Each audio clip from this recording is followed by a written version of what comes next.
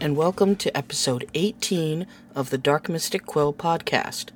I am your host, L.A. Jacob. Things are going much better than they were the last time that I talked to you. I was able to get rid of the guns, and everything seems to be going much better. I'm not cured, but I am better.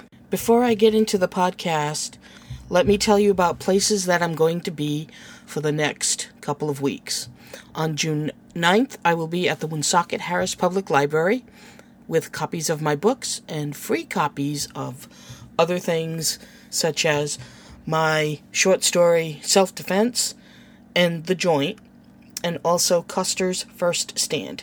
I will also be at Worldcon 70-something in San Jose, California, from August 15th until August 20th, with copies of my books, and I will be there to sign yours when you buy them. We will have the third book in the Grimalkin series, called Grimalkin Redeemed, hopefully out in July. And also, audiobooks are coming for Grimalkin, and the guy who does them is so awesome. So, buy the audiobooks, buy the books, go buy things.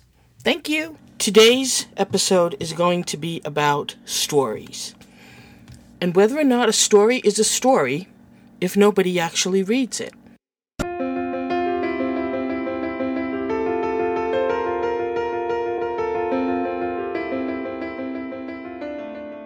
This podcast is brought to you by Paper Angel Press. Paper Angel Press strives to bring new voices in fiction and nonfiction to light by offering publishing services for aspiring authors.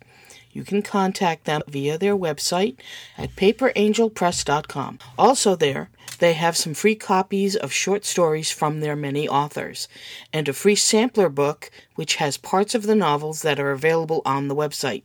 Really, free stuff! So check them out after you're done with this podcast.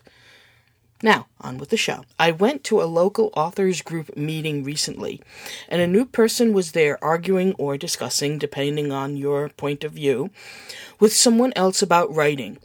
He said, "A bell isn't a bell if it hasn't been rung, and a song isn't a song if it hasn't been sung. Therefore, according to his logic, a piece of work doesn't exist unless it's been read by the world." Poppycock. A piece of work exists, I believe, from the moment you set it down. Although it exists in your head, it's not real until it's on the screen or on the paper. Now I'm going to momentarily contradict myself and say, in magic, a thought with intention is just as powerful as an action. But we're talking writing here, not magic. Magic is another podcast entirely. Once it's out of your head, then it can be presented to the world. But does that mean you have to?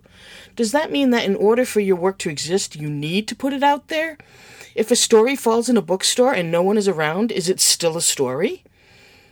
For many years, I wrote for myself. I wrote because the story in my head wanted to come out. Did I care if anybody read it? No, not really. I cared that I got it out of my head. I cared that I romped and played in a world of my own creation. I cared that I could escape reality by not being spoon-fed by a TV. By the way, I stopped watching TV when I was 15. It wasn't until recently when I decided to write for an audience to really put my work out there for the world to see. Does that mean it's more real? Does that mean that I now exist as a writer? No. I existed as a writer for 35 years already. My work existed, and I can show it to you if you want to see my 15-year-old scrawling penmanship in the stenographer's notebooks that I preferred to use at the time. What I'm trying to say is that this poor guy in the meeting thinks that unless someone reads his work, he's not a writer and doesn't exist. That's a sad way to think. You are a writer. The minute you set pen to paper or fingers to keyboard and scrawl out a word, a sentence, a paragraph, and more. You exist, your body of work exists, and therefore you are a writer. Who cares if the world doesn't care? What's important is that you care. So on that happy note, I'd like to thank you for listening to the Dark Mystic Quill podcast. If you want to contact me, here's the usual places. Twitter, @DarkMysticQuill. Again, I need to do that more often. Facebook, search for Dark Mystic Quill and my website, darkmysticquill.com. While you're there, visit my supporters of the website. They're on the right-hand side of the darkmysticquill.com, which is all one word. Thank you for listening, and talk to you soon.